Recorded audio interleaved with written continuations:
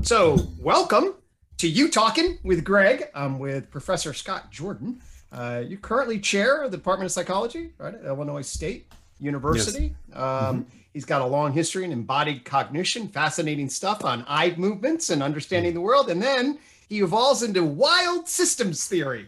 I was on a walk, I don't know what it was, 2, 3 weeks ago. I hear John Vervaeke because I tune into my good friend John Vervaeke, and boom, I'm like, oh my gosh, there's somebody tracking entropy and Yeah. complexification across a coherence perspective that gives us, well, meaning itself. And I was like, I got Wow. to talk to that guy. So here we are. Scott, welcome so much to the program. Well, Greg, thank you so much for having me. I'm absolutely delighted to be here, and I look forward to talking to all things wild systems. Lovely, lovely. So, I am a clinician. So, what I like to do is I like to situate people in kind of their narrative and developmental narrative. Doesn't mean we need to go all the way back to the beginning, but Right. I would like to hear a little bit about just kind of how you came to get interested in cognitive science, cognitive psychology, and then evolve into this wild systems view. And then we can riff off of that. Sure. I'll start a story, and you should feel free to interrupt me at any point. Okay, sounds So, good. so I started college as a freshman, wanting to save the world's teenagers. I had Ah, every intent on being a therapist. After about 2 or 3 years, I recognized that I wasn't volunteering for the suicide hotline. I uh-huh. wasn't doing the things that all the other undergraduates who were bound for clinical training were doing. Didn't understand why. Mm-hmm. And then I took a course on perception, which was a undergraduate research course. Sure. And I met Professor Wayne Hirschberger, who provided the questions that would provide me a career's worth of work. So Love. it's at that point that I fell in love with the elegance of the brain. Uh-huh. It's at that point that I fell in love with the philosophy of relational thinking. Uh, At that point in my career, in the guise of ecological psychology, okay. the first real experimentalist in American psychology to introduce relational thinking, and we can talk more about that later. Yep. Um, and honest to God, I That worked. should afford us a good opportunity. Thank you. There you I'm here all go. week. Oh, you're absolutely right. Yeah. And then I worked with Wayne, my master's and PhD, and at the time I was working with Wayne, there were two things that were forefront in my philosophical thinking, Okay. and that was anti-representation, so anti-computationalism in descriptions Mm-hmm. of cognition, and then which was consistent with the ecological perspective, Right. and then looking at what it is that organisms actually control, Okay. i.e., what is it that organisms keep stable. Yep. And if we're going to use a computational framework with the idea of input, computation, output, it turns out that organisms aren't controlling their output from that framework. What William Powers taught us is that they're controlling their input. And then what Bill Powers did so elegantly was show us how you can generate a system that is basically a nesting of input control systems. And so I actually got to go to these conferences over the border in Wisconsin once a year with William Powers and a whole bunch No of way. people who were doing control systems. Rick Markin, I mean, the whole The crew, whole oh man, that's great. That's really and cool. I'm they were curious about just that. such enriched. And it's in that space that I kind of grew as a scholar. I mean, all of Yep. us go through some level of imposter syndrome. Yep. And I could see myself over the years, I could see them gaining respect for my insight, and Yep. I could feel myself becoming part of a community of intellectuals, and it completely mattered. And so when I Actually, moved, let me pause you there for just a sec please. because this is a very rich thing. Okay. So light bulbs explode when I discover perceptual control theory. Okay. Hmm. So just so folks are aware, all right, of what do we mean by perceptual control theory? You have the standard behavioral view from the outside, the environment's controlling you. And if we take a Skinnerian view, it's Yeah, basically you're an operator engaging an operant, and then it's the flow of resources that pull you into the selection of yeah, behavior. right. And so we can then track the actual control through the environment. Okay. Yeah, And then when you really thought about it, this has always annoyed me. It's actually, all the calories are actually coming from the effing organism. Okay. Yeah. Like the work energy is not coming really from the environment.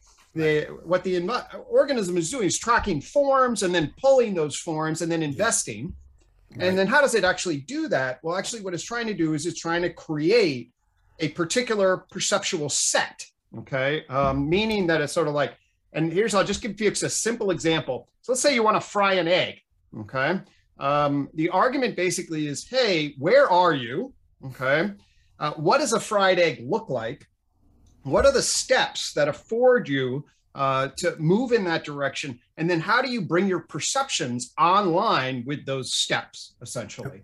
And actually, folks to know in UTOK, the entire experiential system is organized by what I call the PME relation, which is basically perception, which is to organize the inputs into a schematic, M, which is what's your reference goal state in relationship to that, and E is energized motion that maintains that particular relation. So Power's perceptual control theory sits integrated into the whole UTOK structure pretty deeply, and it was revolutionary for me because I was trying to figure out this behavioral cognitive move, and perceptual control theory does a beautiful thing in relation. Yeah, well, that's all very well said. I wrote a paper some years back defining the use of the concept control throughout American experimental psychology. And what I came to is that, by the way, I have no real beef with behaviorism practically. Neither do I. Philosophically, I find it just kind of bankrupt in the end. Because what Skinner was doing was using the notion of causality in an efficient cause sort of way. Exactly. Right? Two particles bouncing into each other and imparting force on each other. And scientifically, that's about the best we could do when he was doing his writing. So, to ride that horse into philosophy is just something psychology does all the time. And I'm going to argue it doesn't do a good job of it. And even though I do have a signed letter from B.F. Skinner. As a naive undergraduate, I invited him to come give a talk at my university. And I think he wrote something like, "Dear Mr. Jordan, I'm so touched by your very kind invitation. Unfortunately, I find it so highly reinforcing to stay at my desk and finish my work that I'm going to have to decline." I mean, I have it in a frame. And so I love the man's tenacity. I love the way he pushed experimental psychology to reconsider itself. At the same time, the problem with Walden too is that no one shows up unless they want to. And so, I will say, this is, to be honest, this is a great place to talk. There are things, and Powers pointed this out, actually with data, there are things that the behaviorists got exactly right. And that is, if I am a functioning control system, you should find a perfect correlation between my muscle movements and environmental perturbation. Yep. And those are the stimulus response laws discovered by the behaviorists. Totally.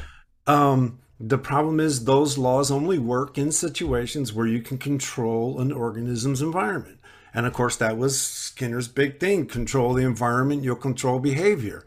Okay, that's pretty despotic, right? I mean, that's not what we do to most human beings. There are some who are diagnosed in certain ways that we do control their environment to try to manage certain behaviors out of them. But it's just insufficient for the complexity of the human condition.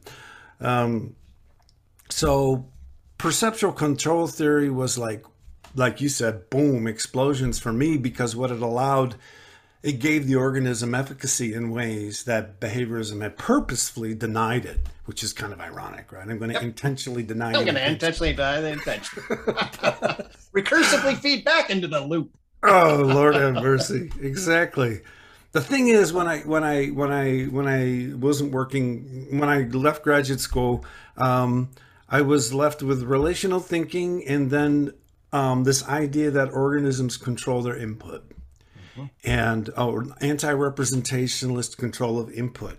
Yet Powers was a representationalist. Yeah. Right? Powers had no problem with servomechanistic accounts, and I have no problem with servomechanistic accounts. What we often get wrong, what we get backwards as psychologists, and again, this was pointed out by Powers, is that organisms were the model for engineers in World War II. they tried to create systems that could generate stable states in the environment by organizing themselves in certain ways, right?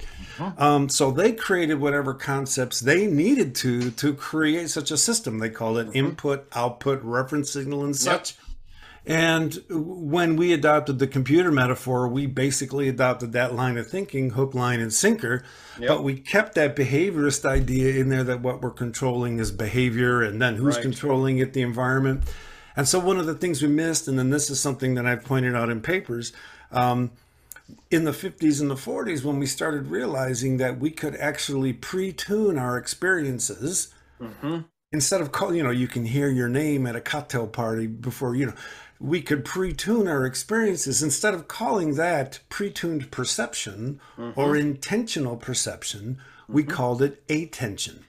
Right. So intention got thrown over to the motor output side of our servomechanistic loop, and attention got put over into the perceptual side. And this is something I've sort of been writing, I don't want to say against, but trying to reformulate for about 20 years. Because if we have followed Powers' thinking clearly, then what organisms do is control their experiences. Right. And so life is the control of experience. And this is just not a way we're used to talking. Right. So those words, that rhetoric, that's kind of what I had in mind. And so I kept working at ways to rectify this idea of controlling input, which was a fairly servomechanistic idea, with this ecological notion that perception is a relational property between organism and the environment. And what I had to do was find a way to come up with a relational control system. How's it going to work? And then I realized what I'm doing is just banging rhetorics against each other. And to the point where I created a bizarre, then I came across complex systems theory, right? I read Gleick's book. What's it? Farmer, Peckfield, Crutchfield, and Shaw, or whatever. I read all those papers. Started actually doing a little bit of data collecting reaction times, looking for chaotic attractors and trial to trial changes in reaction time. I did find some interesting stuff, never published it. Interesting. But you see massive changes in the orders of magnitude in reaction times with children diagnosed with ADHD when they're on medication versus when they're off. So, for example, even though their mean reaction time might come more into the normal range when they're on medication, the trial-to-trial variability is not complex. It's not complex like it would be in what we would call a non-diagnosed or healthy cognitive system. Interesting. So something's being dampened in these systems with the medication. It's keeping their behavior in a certain space, and what that's doing is decreasing I would argue, in a wild system like this, you have multiple scales of interacting dynamics that are allowed to constrain each other according to the magnitude of their scale. That's what, that's what pink noise is. That's what a healthy system is. And if you get something in one of these systems where at one level it's not able to cooperate with the others, for example, a clump in an artery or those sort of things, you see a decrease in the complexity of the time series.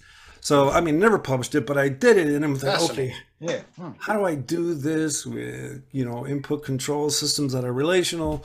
Developed this idea called self-organizing information pockets. Trying to look, and that just didn't work, right? And I, for myself, what ended up having to go was the concept of information. Yeah, I saw that. And the reason that had to go is because in the computational model, you get meaning for free because the bit has causal properties. That's why we use the word. And then we just say it is transferring information, right? Like in a computer. So the meaning just kind of lays on top of the causality.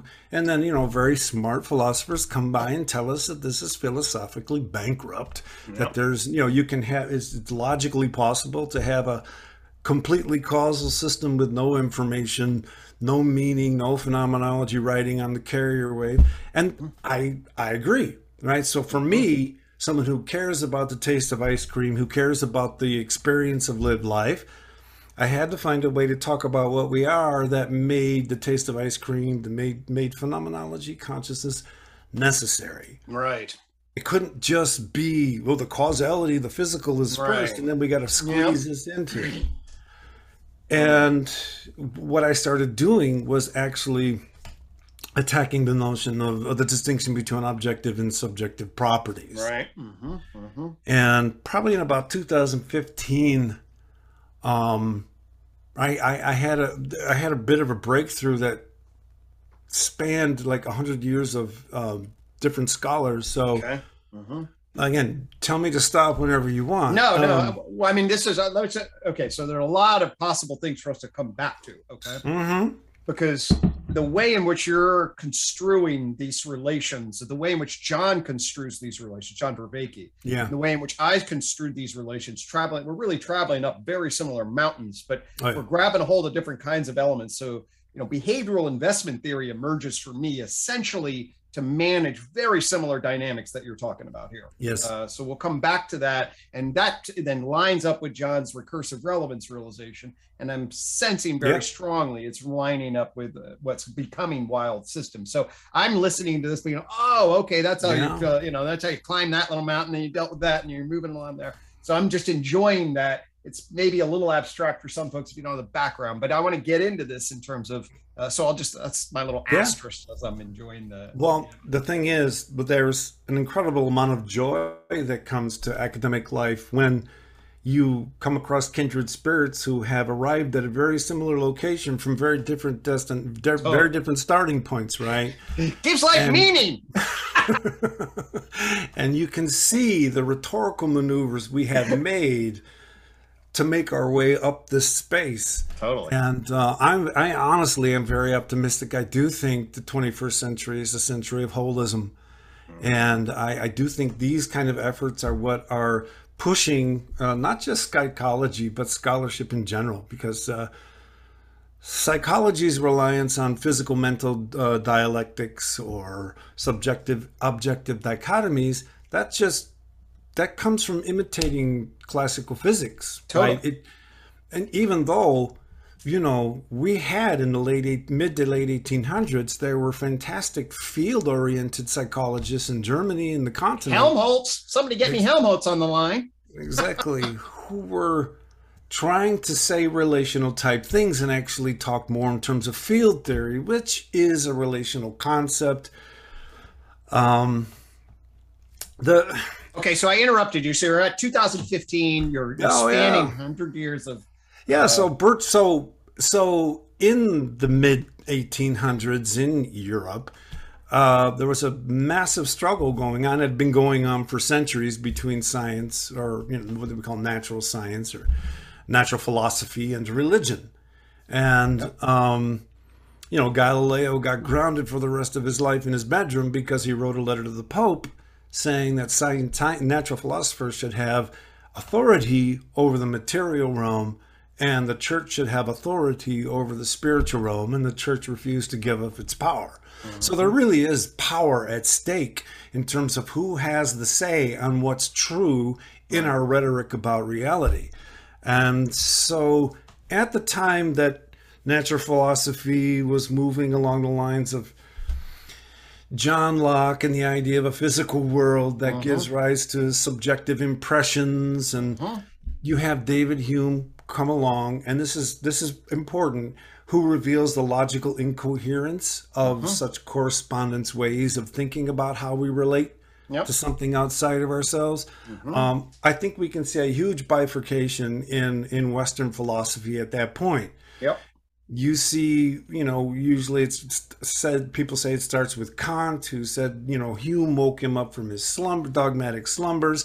He starts moving in a way that almost gets there, but still gets stuck with something like a noumena, right? And then you see other people moving to Hegel, and then my favorite philosopher, a guy named Michael Oakeshott. I think you mentioned him on John's program. I don't know. No, the dude blew my mind, man. I found a book about him in 2001 at one of the Tucson conferences. It's called The Skeptical Idealist. And what Oakeshott did was take and I hate the word idealist, I'm going to call them coherence philosophers, because calling them idealist philosophers is not a name they came up with. Right. Other people labeled them that, and it's a very unfortunate name. I'm going to call them coherence philosophers, and what I mean by this is that they refuse to start a conversation about reality in terms of how it differs from experience. So they were refusing to define reality in a dialectical relationship with experience, which is exactly what Locke does, which is exactly what contemporary information processing theory does, right? There's an epistemic gap between organism and environment, and I have to find a way to cross it, so I use my sensory systems and my brain. And that is simply a logically coherent assertion. What that means is, if I claim that I know something to be outside of me because of the impressions it causes within me, all I have access to are those internal impressions. And no matter what I can do, I can never escape them. People say, well, can't you kick a rock? Well, yeah, right. But all you're doing is knowing the rock through internal representation. So it's logically incoherent. You can't know what's outside of you that way. So guys like Kant, Hegel, and then in the Upanishad tried to create ways of talking about reality that didn't define it dialectically against experience. And they talked in ways that scientists couldn't stand. They just couldn't stand. Plus, the epistemic gap of objective and subjective properties provided science a way to have the same kind of authority over culture that the church did. Right. And that is, okay, I'm not an internal soul, I'm just an internal mind. And I still know what's outside of me by this correspondence relation that Descartes made famous, and others as well. So let me pause you here, because so just for people that know UTOK, know that I situate UTOK in relation to what I call the Enlightenment gap.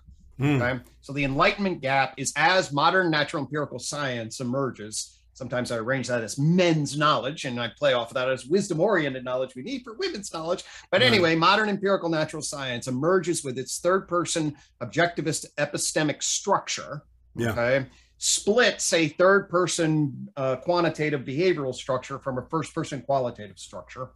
And as a function of that and its ontology, it essentially breaks our coherent capacity to put matter in relationship to mind.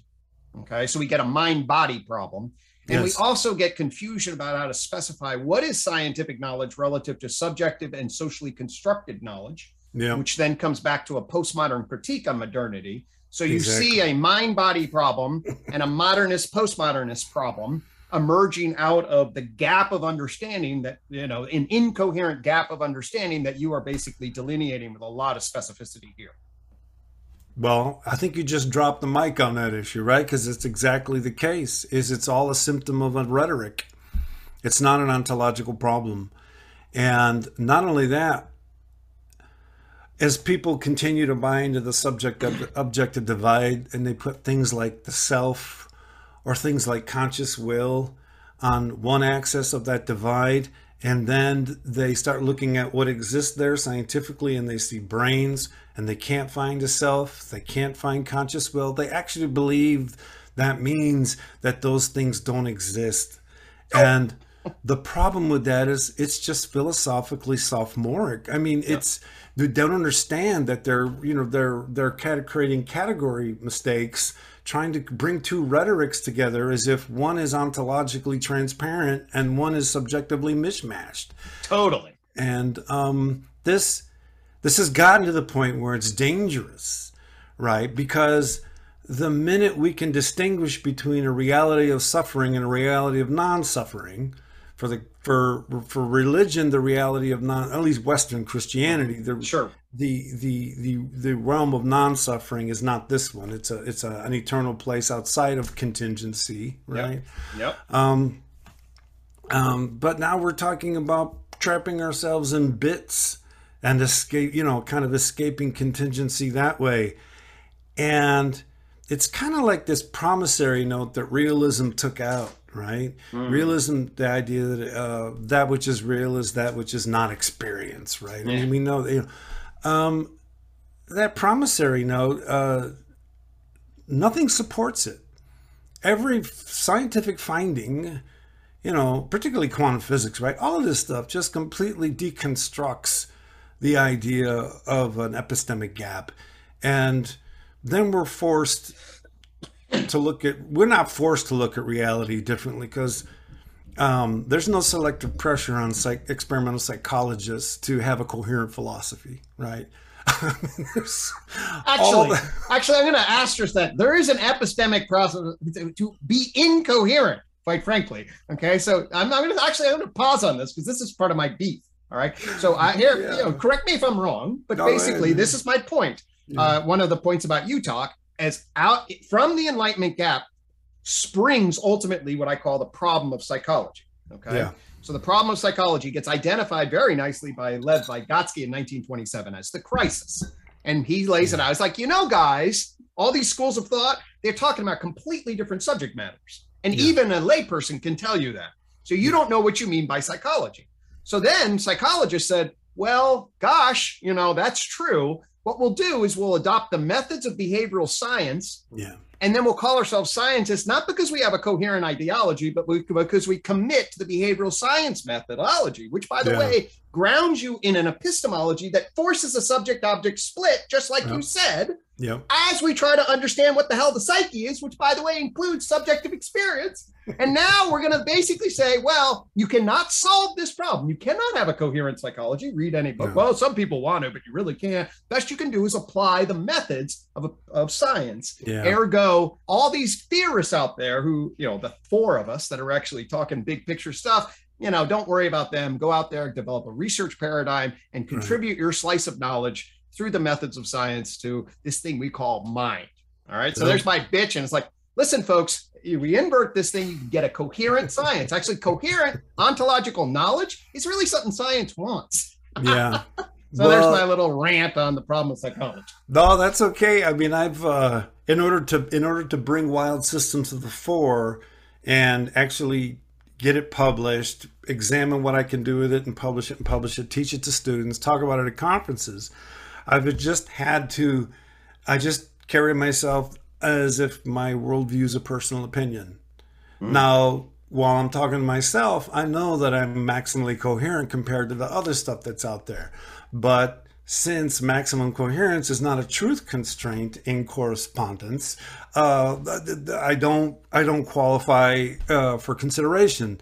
Here's the thing, though. All right, hold on. I got to pause again. I'm sorry to keep interrupting. I mean, in those circles is what I meant, man. Yeah, no, but let's help folks understand. Okay, so there are different epistemologies, frameworks for knowing, like foundationalism. René Descartes tries foundationalism. Science emerges primarily as a correspondent theory of truth. It builds representational models that experimentally test them and then reference those against that. There are also coherentist approaches to truth. A coherentist approach looks at the internal validity and then maximizes the correspondence at the Gestalt level and looks for holistic, comprehensive elements. So the unified is a pull off of E.O. Wilson's consilience, where he is hunting for a naturalistic approach. Now, I think he fails because he actually doesn't get mind right and doesn't solve the Enlightenment gap, and he doesn't solve the problem of psychology. UTOK comes in, tweaks E.O. Wilson, bridges it to wisdom traditions, and then says, hey, we actually can achieve a consilient, coherent, big picture view of knowledge that interrelates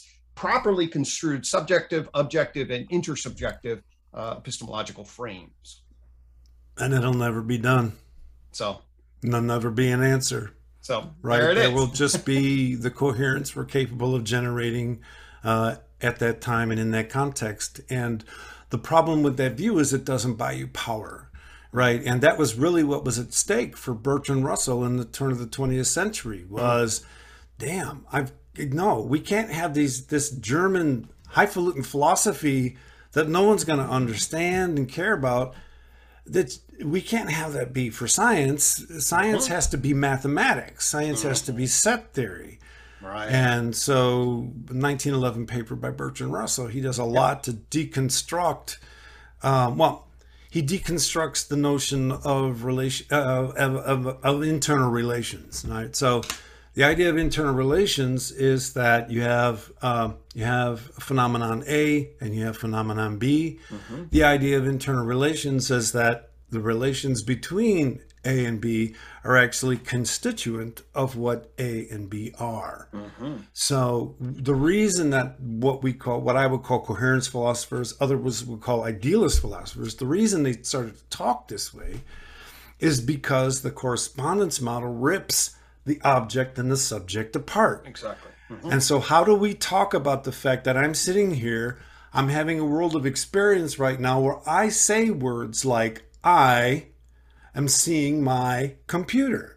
So my language entails what looks like an obvious commitment to correspondence because I'm making declarations about this and I'm making declarations about that.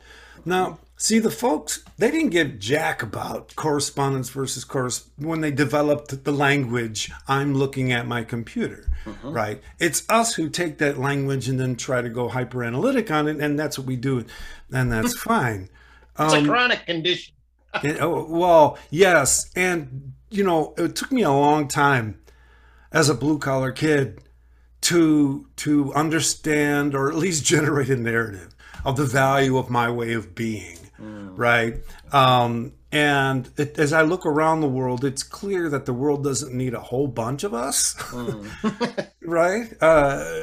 Because if everybody were doing what we do, things wouldn't get done, right?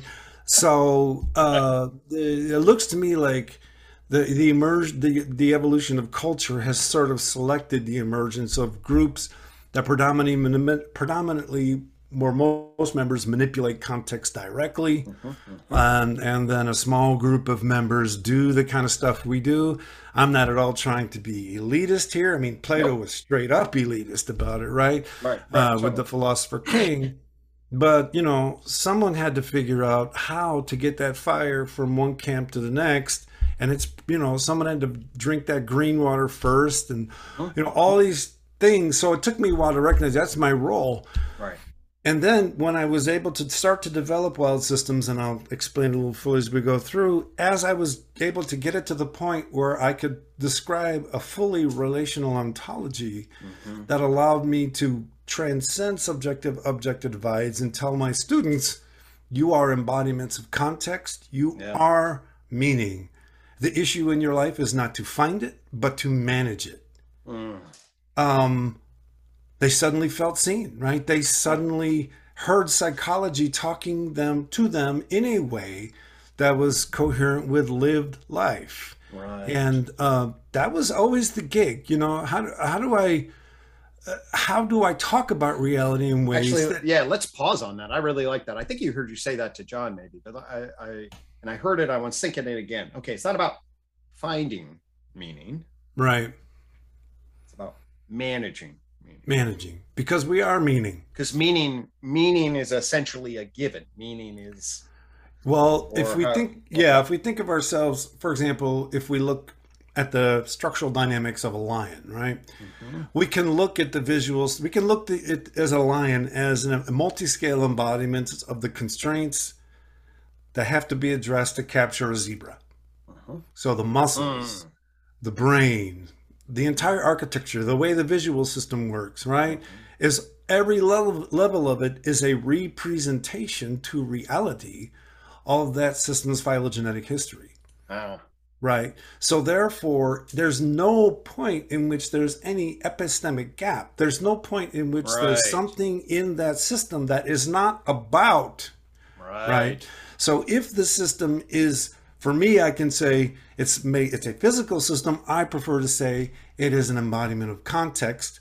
And by using that word context, I don't make any divides because what's outside of the system but context, the most ontologically neutral term I can come up with. And then if I call us embodiments of context and it makes sense to people, that means that we're embodied aboutness. And therefore we are meaning. There is nothing about us that is not meaning.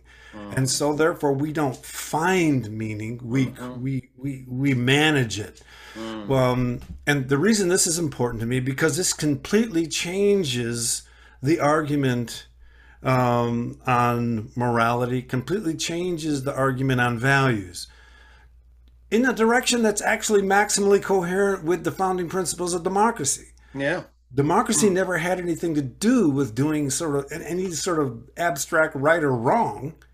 It basically legally afforded me the opportunity to try to persuade others to want the same thing I do.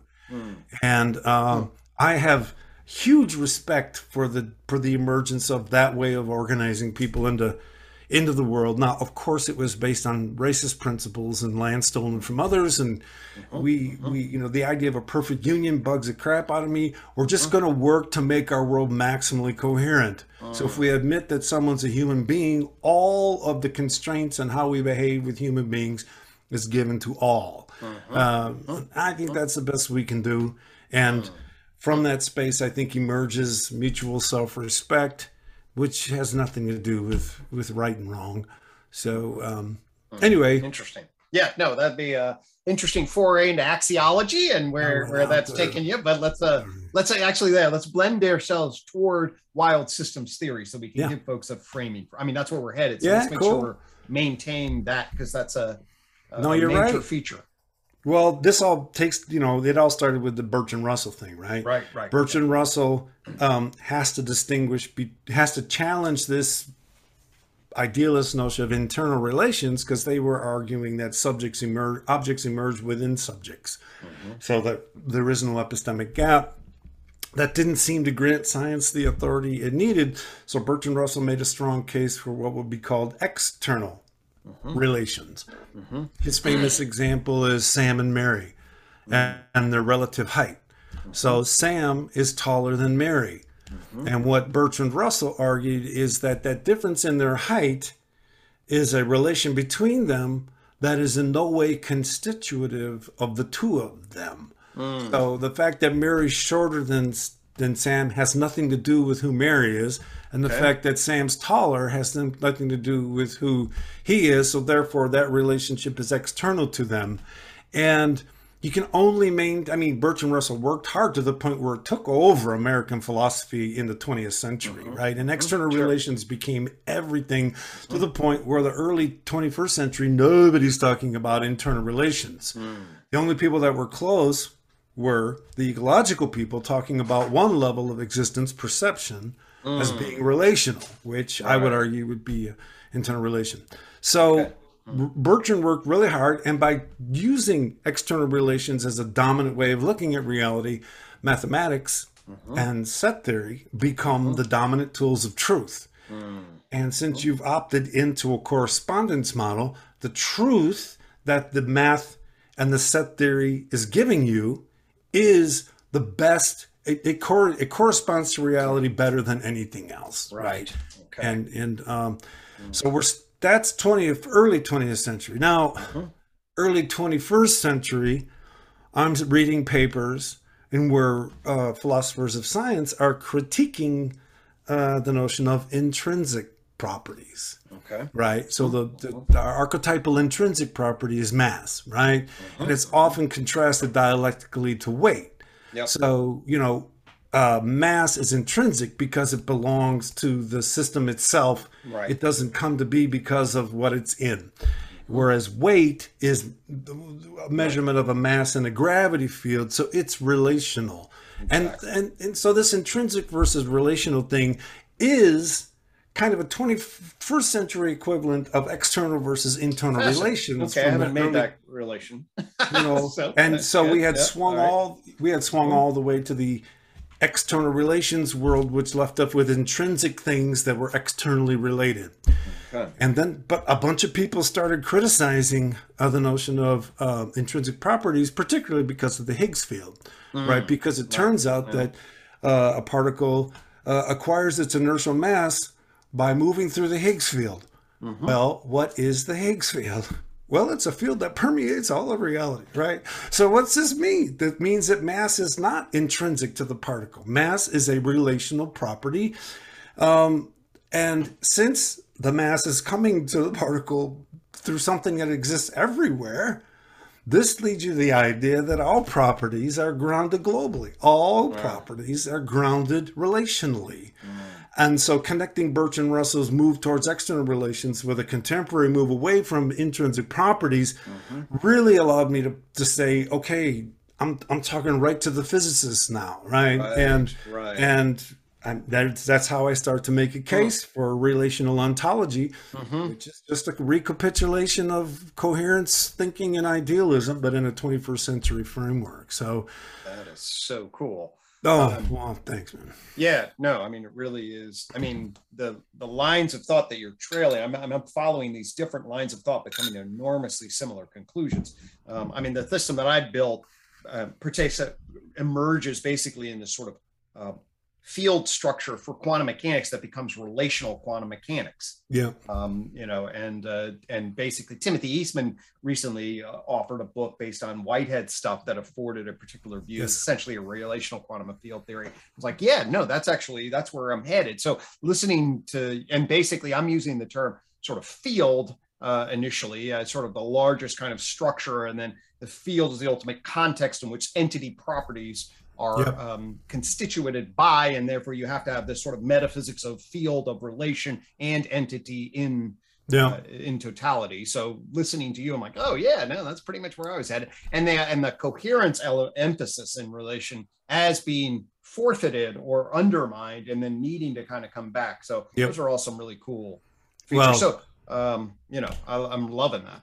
well, there's a lot of cultural implications of committing yourself to correspondence way of thinking or intrinsic properties.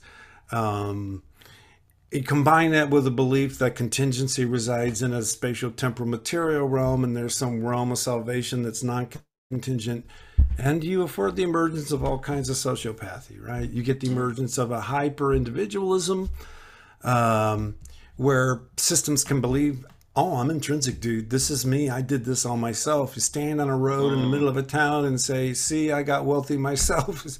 And, I call it the Marlboro Man syndrome, right? Okay. Yeah, yes, the Marlboro Man. Dude, how do you know you're such a rugged individual? And with Right. no irony at all, he says, what?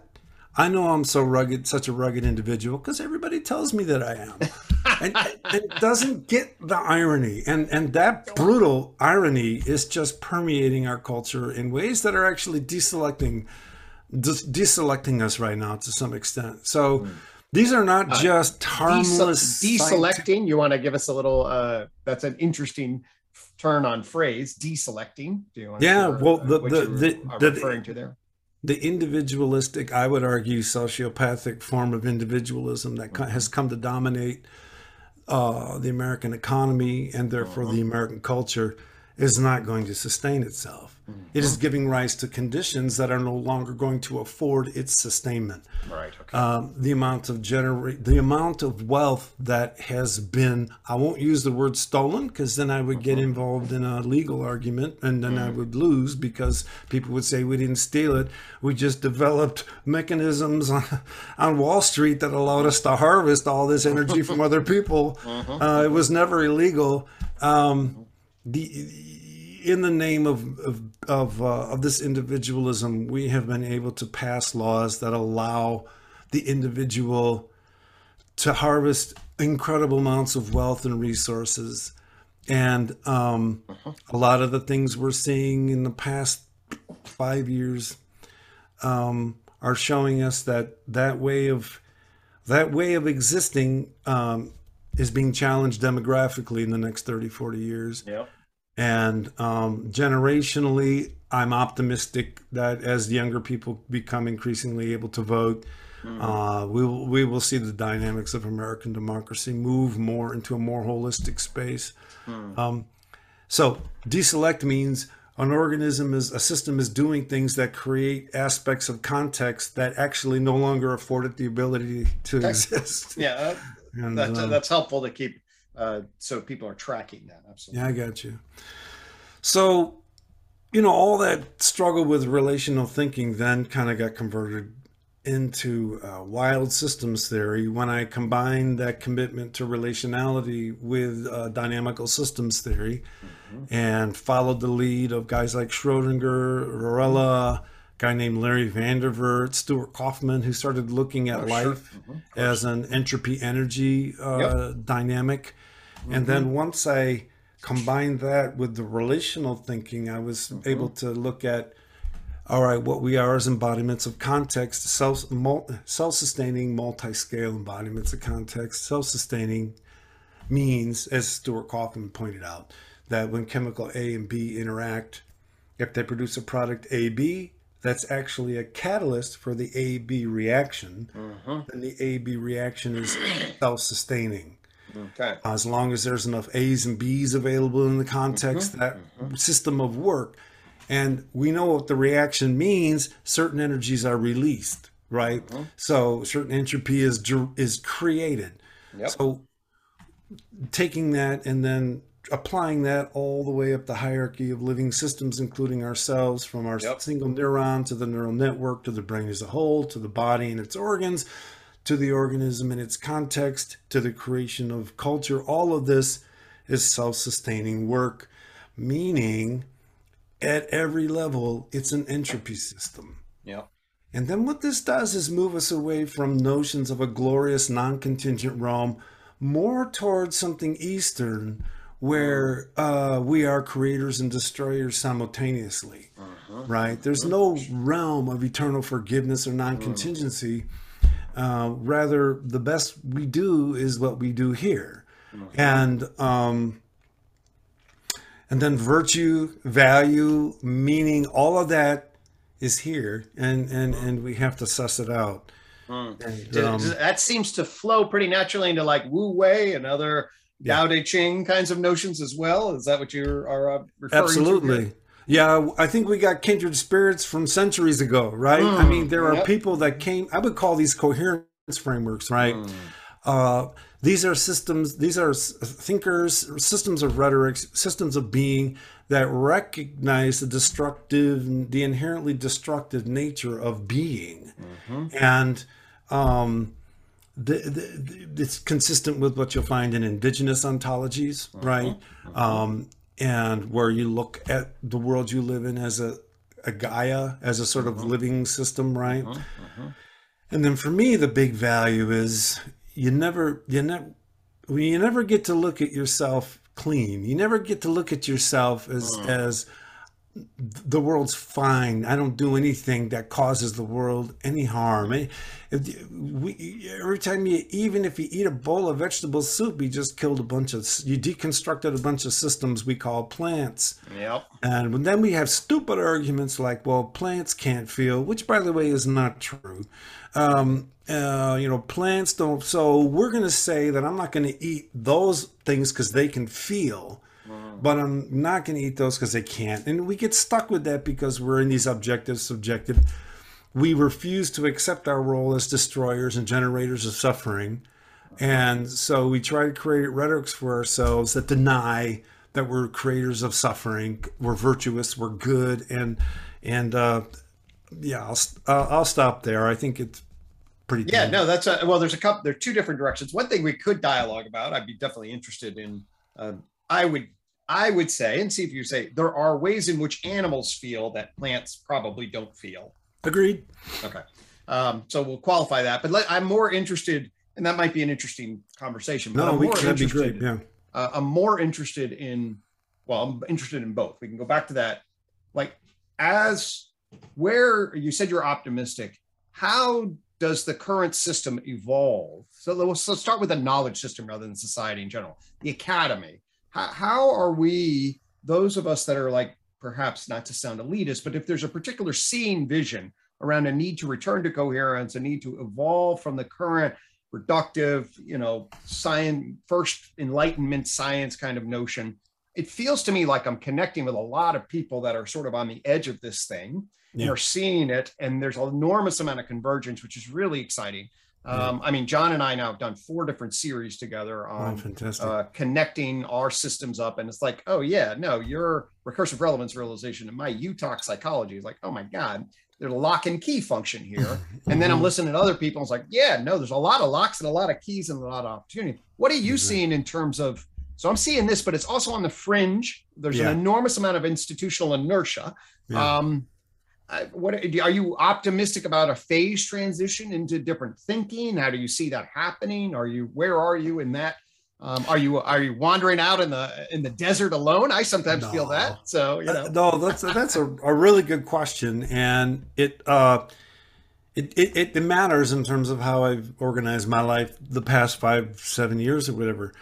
Culture never gave up on meaning, Mhm. right? Right. And culture's been writing novels, comic books, making movies forever. Yep. Science and philosophy, we're the ones that have painted ourselves into a corner that Mm. has become, I'm sorry, but when we say there's no such thing as the self, and we say that free will or conscious will is an illusion, we're painting ourselves into a corner of irrelevance. And Yep. we're losing our ability to talk to culture in meaningful ways. So Mhm. then we write all these analytic things about how they should behave and what they shouldn't eat, and fine. We act as though the point is to not suffer, right? Mm. And I'm not saying we should suffer. What I'm trying to get at is because of our commitment to a correspondence frame, which challenges the reality of lived experience, Mm. we've made ourselves kind of conceptually irrelevant. Mm. Mm. And so, what I've been doing for 5, 7 years or more, I've been going to Comic Cons and doing panels, Huh. right? Really? All So, right. I Tell me just, about that. Yeah, no, that sounds that actually I wasn't aware of that history. That's an interesting turn in this conversation. oh, I I'm glad we love this followed up. stuff. Okay, So, I yeah. went to WonderCon in California a couple months ago and did some panels. One was Zombies, Blips, and the Apocalypse, Why Write About Disruptions? Okay. And what I did was I invited 5 scholars, creators to tell 5-minute versions of their favorite disruptive tale, Hmm. and then talk to the audience about why those get written. Mhm. And the complexity here, when I organize one of these panels, what I do is I tell every panelist, you're going to get about 3 to 4 minutes of uninterrupted time to tell your perspective. Okay. So be prepared, and then Mhm. we'll riff on that as a group, and then we'll move down the row, and then, with the last 20 minutes or so, we'll talk to the audience.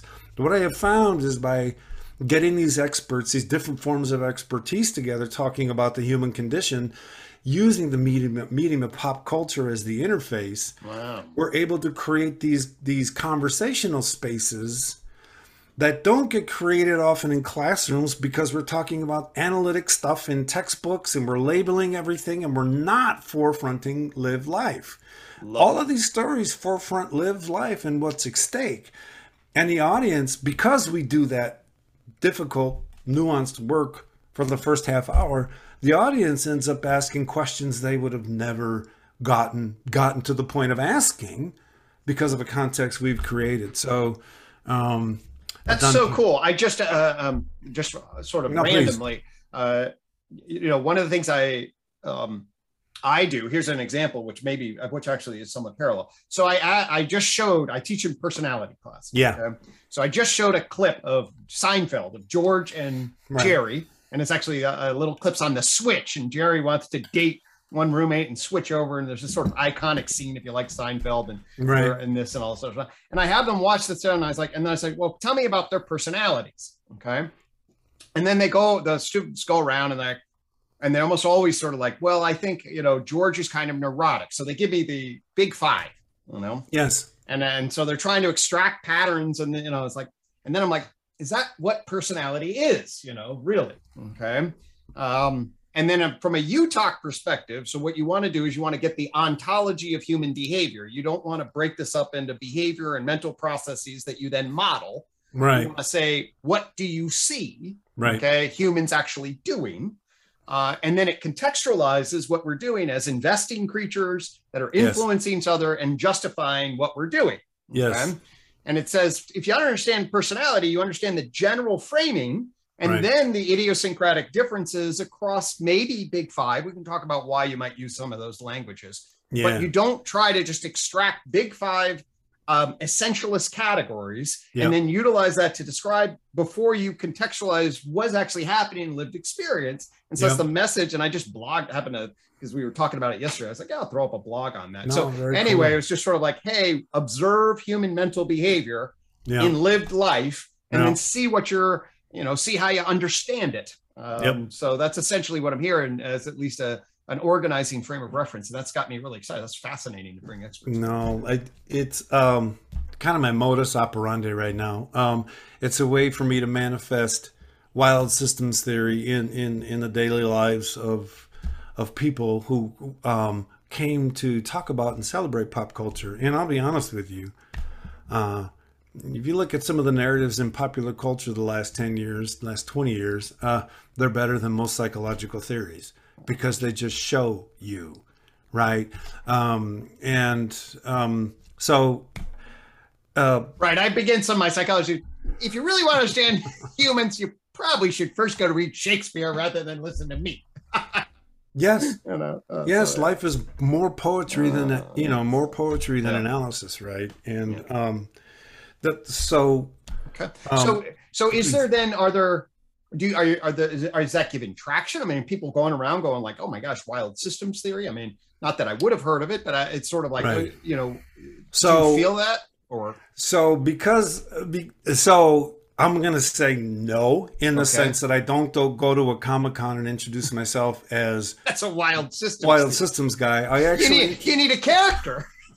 Well, I introduced myself as Sir Zombie Scotty. Okay, well there you go. That has to do with the fact that early in my life I loved pop culture. I loved TV. I loved movies. I played Dungeons and Dragons, and all these highly imaginative, creative spaces that I got to be in with other people. And then when I got to college and hadn't really been a good student as a high schooler, I really had to intentionally reorganize how I was doing things so I could do well in academia.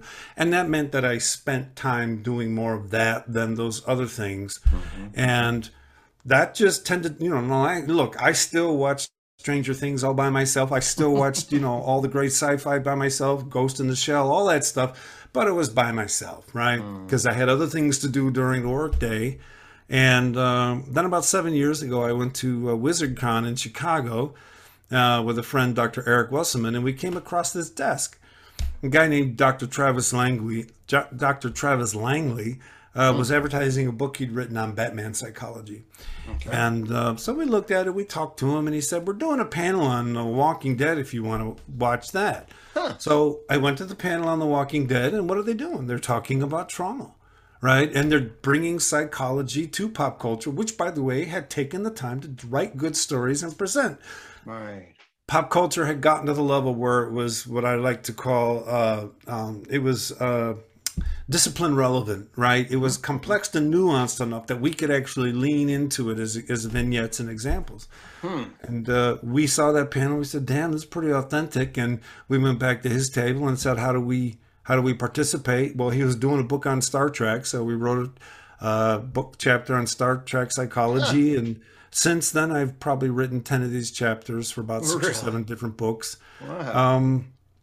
And it's really become a powerful, I don't have to call it wild systems theory. I can just be wild systems theory. And then if someone wants to go to a bar or something and talk more about this stuff, I don't know how long what it take before I sort of whipped out the label wild systems theory.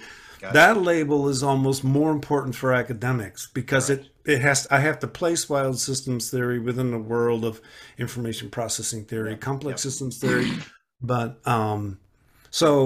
it's taken up more and more of my identity. It's extremely generative to the point where about 2 years ago, fall of 20, I started this monthly Zoom Comic-Con panel thing called ReggieCon. Really? Our mascot is a red bird, and his name is Reggie. Okay. So what we do is we get on Zoom for an hour and a half, and we celebrate whatever History Heritage Month is culturally celebrated at that time. So LGBTQ History Month, Black History Month, whatever. We find a comic book, a graphic novel, a movie, something that is well known.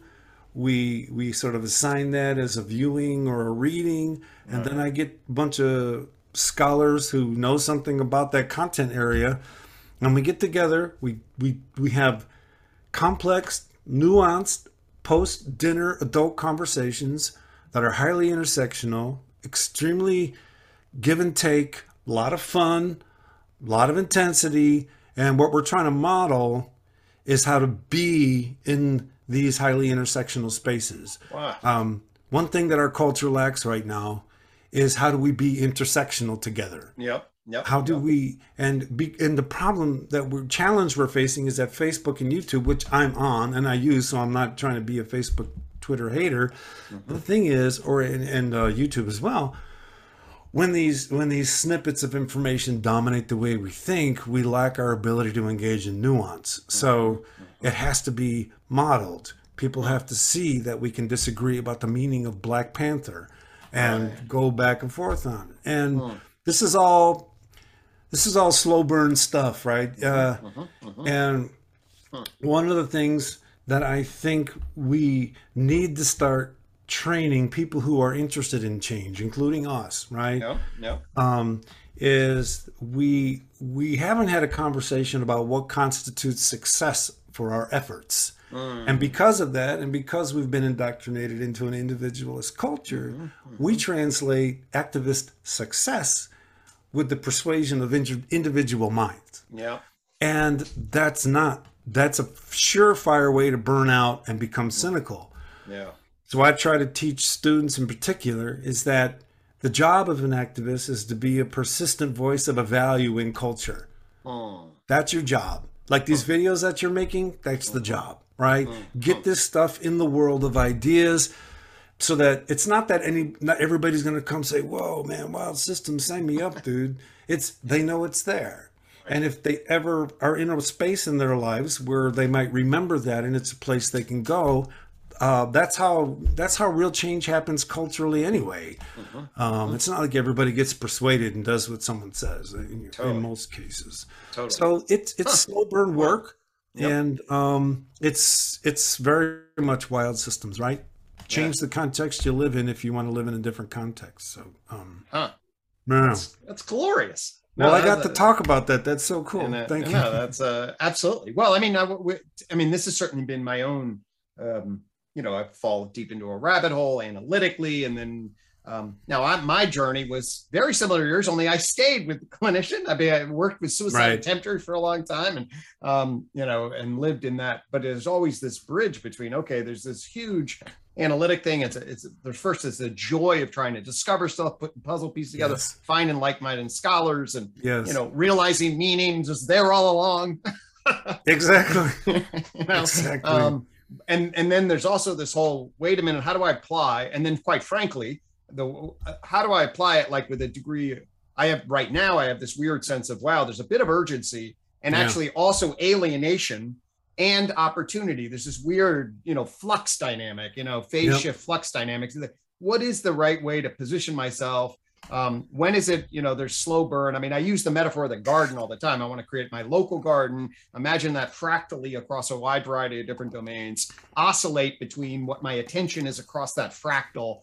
And depending on, mood and events of the day and shit that's happening in my life and what I'm producing, in terms of entropy. But all of that's the way I've kind of tried to navigate at least what feels at times confusing, and at least in terms of like, wow, there's a lot of variables and how to kind of be in a particular way that, is true to myself and feels like in terms of the long arc of history, well aligned. Anyway, those are just some. One of my good friends, Dr. Harold Ottmanspacher, when I was perhaps engaging in a bit of self-pity about the lack of success of Wild Systems, he said, hey man, only dead fish swim with the current. And the things that, you mentioned Shakespeare earlier. My favorite line is to be or not to be, suffer the slings and arrows of outrageous fortune. What I try to tell students is, man, those slings and arrows are a lot easier to bear if you're moving forward with an idea. Totally. But if you don't have something to push into the world, and then you find yourself Twittered and Facebook to death.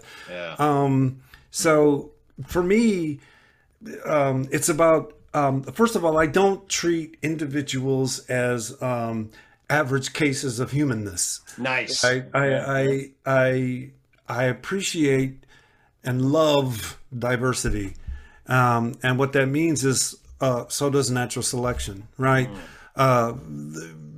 evolution, I'm going to argue, I might get in trouble, doesn't tend to really select individual organisms. It selects species, right? And how they collectively organize contexts in ways that enhance their sustainment. Well, the maximally coherent way to do that is to have as much tolerable difference in the group as possible, to be able to handle any degrees of freedom that come your way. Nice. And this is a strength. This is not something. It's not a weakness at all. And it's trying to bring that idea, that way of thinking, into my students' life, into my colleagues' life, into my family's life. It feels like mission. And once I came to the conclusion, and I didn't come to this conclusion myself, thinking to myself, I came to this conclusion when I was asked by a young high school student, what do I do if I can't persuade anyone? And my answer to him was, that's not your job. Right. Your job is to be a persistent presence in culture. Okay, that's my job, to be a persistent presence in culture. Right. For all those young people, and maybe not so young people, who've lived a life of wonder and maybe felt alone throughout most of it. Right? When my 18, 20-something, 25-something students see me talking about Fullmetal Alchemist and Avatar: The Last Airbender, and they lose their mind. What they don't understand is those are just good stories that were told in their time. Right. Shakespeare those were great stories told in his time. And, they think, why would an old guy be watching cartoons? Well, no, I'm watching a fantastic story, and a story that's inherently holist, that I actually, would use in a class to show them what it's like to live holistically. So. That's beautiful. No, thanks. Yeah, no, that's really nourishing. And I think grounding is the same, Yes. And it's easy for me because I love cartoons. Right. I'm not saying go ahead. Everyone's got cartoons. I've always loved cell animation, man. I mean, when I watched Princess Mononoke in '99, it was about a year after it came out. I watched that thing 3 times in 2 days. I've probably watched it 30 times since then. It's, for me, the best damn story ever told. And it's animated with cell animation, and it's all about the curse of being, which is we are entropy systems, and the best we can do is cultivate self-respect in others. And by doing that, we cultivate self-respect in ourselves. I mean, so it's not about being right or wrong. Right. It's a different space.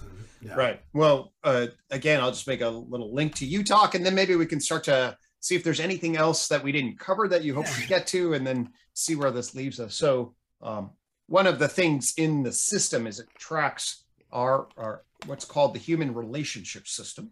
Okay. And this is basically the way we're mapping the self-other space. And what it says is that we're tracking at its sort of fundamental contextualizing, organizing variable is what's called social influence and relational value. Yes. RVSI line. Social influence is the instrumental capacity to move people around. Relational value is the felt sense of being known, seen, known, and valued by important others. Yes. And fundamentally, it argues that actually our economic system and much of our modern system splits and then grossly overvalues social influence. Yeah. And undermines the actual grounding, which is the felt sense of seen, known, and valued relational value. Yeah. And it really argues that if we're going to find a core variable that to network ourselves together and in proper relation, it's maximizing the felt sense of relational value across the network. So when I hear you say, hey, respect other, respect self, well, value other, value self in a particular kind of way, in a core foundational way, that lines with very much with the psychic architecture as I map it in relationship to our relational world. What's so satisfying to hear you say all that is I've never put that series of words together that way. And yet we're talking about the same phenomenon, right? And that's because you've climbed a different rhetorical mountain than I have. And nonetheless, we're still trying to bring words to a space so that we can share it with other people in ways that we hope will, produce change. And not only is it the best we can do, there's truly is joy in living that way. So hearing this foundational connection that you mentioned, my most recent paper, which isn't published yet, I talked about the foundational othering of living systems. And because I'm a wild systems theorist, that means I look at organisms as self-organizing energy transformation systems. Yep. That lets me look at the cell wall of a single cell as emergent from the work of the single cell. And what that means is that the work of the cell necessarily defines the other. What comes in, what doesn't. So being a living system is engaging in foundational othering, right? And it's this foundational othering that our brains do that allows us to separate experiences due to me versus experiences due to the world. And, we have schizophrenia as one of those diagnosable situations where individuals who are diagnosed, for example, find it easier to tickle themselves than non-diagnosed. And that's because they're not tracking their memory planning relationships the way non-diagnosed people do. So they experience this as coming from an other. Yeah, right. That's a fascinating finding. I always thought it was cool. It's amazing, and it's also a similar explanation of why they're vulnerable to hallucinations and delusions. They're generating these phenomena themselves, but they don't experience themselves. They don't track it with memories and planning like non-diagnosed people do. So they experience it as being from the other. So the fact that I'm sitting here and I can say a phrase like "I'm looking at my computer" reveals the othering that I necessarily do to be an entity that I can label as I. Now, all that matters because in our phenomenology, in our felt experience, we don't experience the actual work generating the othering. And this is why people have said the external world is a given, right? Because we don't feel our brains generating the other, we just feel other. Yes. And for me, correspondence philosophy is a commitment to taking phenomenology as it's experienced, accepting the othering, and not holding ourselves accountable for its generation. Okay. And these are the kind of subject-object divides that the idealists were trying to overcome. They didn't know what we know about brain dynamics and self-sustaining systems now, that othering is a necessary condition of being. And then we move into, human relationships and managing how we other, right? And we necessarily do other. You're you, I'm me. I don't feel my brain generating those distinctions, yet I'd argue my brain is generating those distinctions. And so I can choose to deny that I have anything to do with the sense of you and I, or I can say, the reason I'm experiencing a difference has everything to do with me. And therefore, then I become undeniably forever responsible for everything associated with my othering. Right? I don't get to say, yeah, that person deserved to be in prison because they're bad. Right? I don't get to say non-relational type things. Well, you can say it, but then you're just incoherent, right? And I think this leads to ways of being with others that recognizes our contribution to their otherness. Their otherness doesn't exist in them. The objects don't exist independent of a self. This system necessarily and naturally others in order to be. I know that's very abstract, but it gives me a way to look at being with others as what democracy was intended to be, I'd argue, which is the ability to negotiate and compromise, as opposed to being right or wrong in some abstract way where I get to pretend like I had nothing to do with what's right. It's just out there, a continuing category. And I'll say one last thing on that. By buying into the idea that I have nothing to do with my othering, I can say things like, yeah, criminals, they belong in jail because they broke the law. And we treat the law as an other that has nothing to do with who we are, despite the fact we create the law. right? And what that does is it allows me, because I can believe that that someone is responsible for breaking some Kantian a priori moral category or something like that. The suffering they experience because of their incarceration has nothing to do with me. And then you recognize that rhetorics of othering, that rhetorics of ontologies of the external moral code, or all this, what it does is allow suffering to occur because I exist, that I can claim doesn't exist because of me, right? And, the war on drugs, right? It has nothing to do with me not wanting certain things. It has everything to do with those people breaking a law. And that rhetoric it allows people to not feel bad when they're in bed at night because of all the people who are suffering in certain ways because of the way they live their life.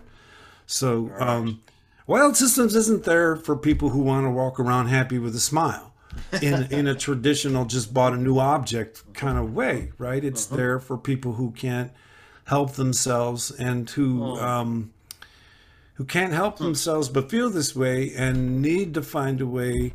What I'm doing is I'm offering them a way to experience that as a strength. Right? Here's a strength that you have. You may not have known it. And we can work to cultivate it. And yeah. Great. Yeah, no, that's a really, the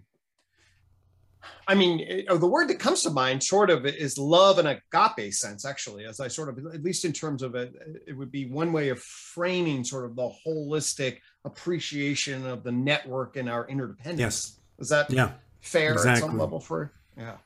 Exactly. And it's easy to buy into otherings that allow me to ignore the suffering of others. And I'm not saying anything new, right? This is centuries old Buddhism. It's simply restating it in a 21st century Western context. Right. And that's all from a coherence perspective, that's all philosophy ever really can be. Right. So I accept that. And I don't need to be right. Just maximally coherent. Well, it's just meaning is, and here it is. No, when I met Wayne Hirschberger and I was probably 20, he said, "You want to know what experience is? This is it." And he pointed outside of himself, and I loved it. I didn't know what the hell it meant, but no one had talked to me like that. Right. And when I'm in a classroom full of students, or if I happen to be at a bar and people want to talk about this stuff, they've not heard it before. They've not been presented this way of conceptualizing themselves before. And there are a lot of people out there that are looking for different ways to experience themselves. And I'm flattered and delighted when I have the opportunity to blather on as you've let me do it's been for a while here.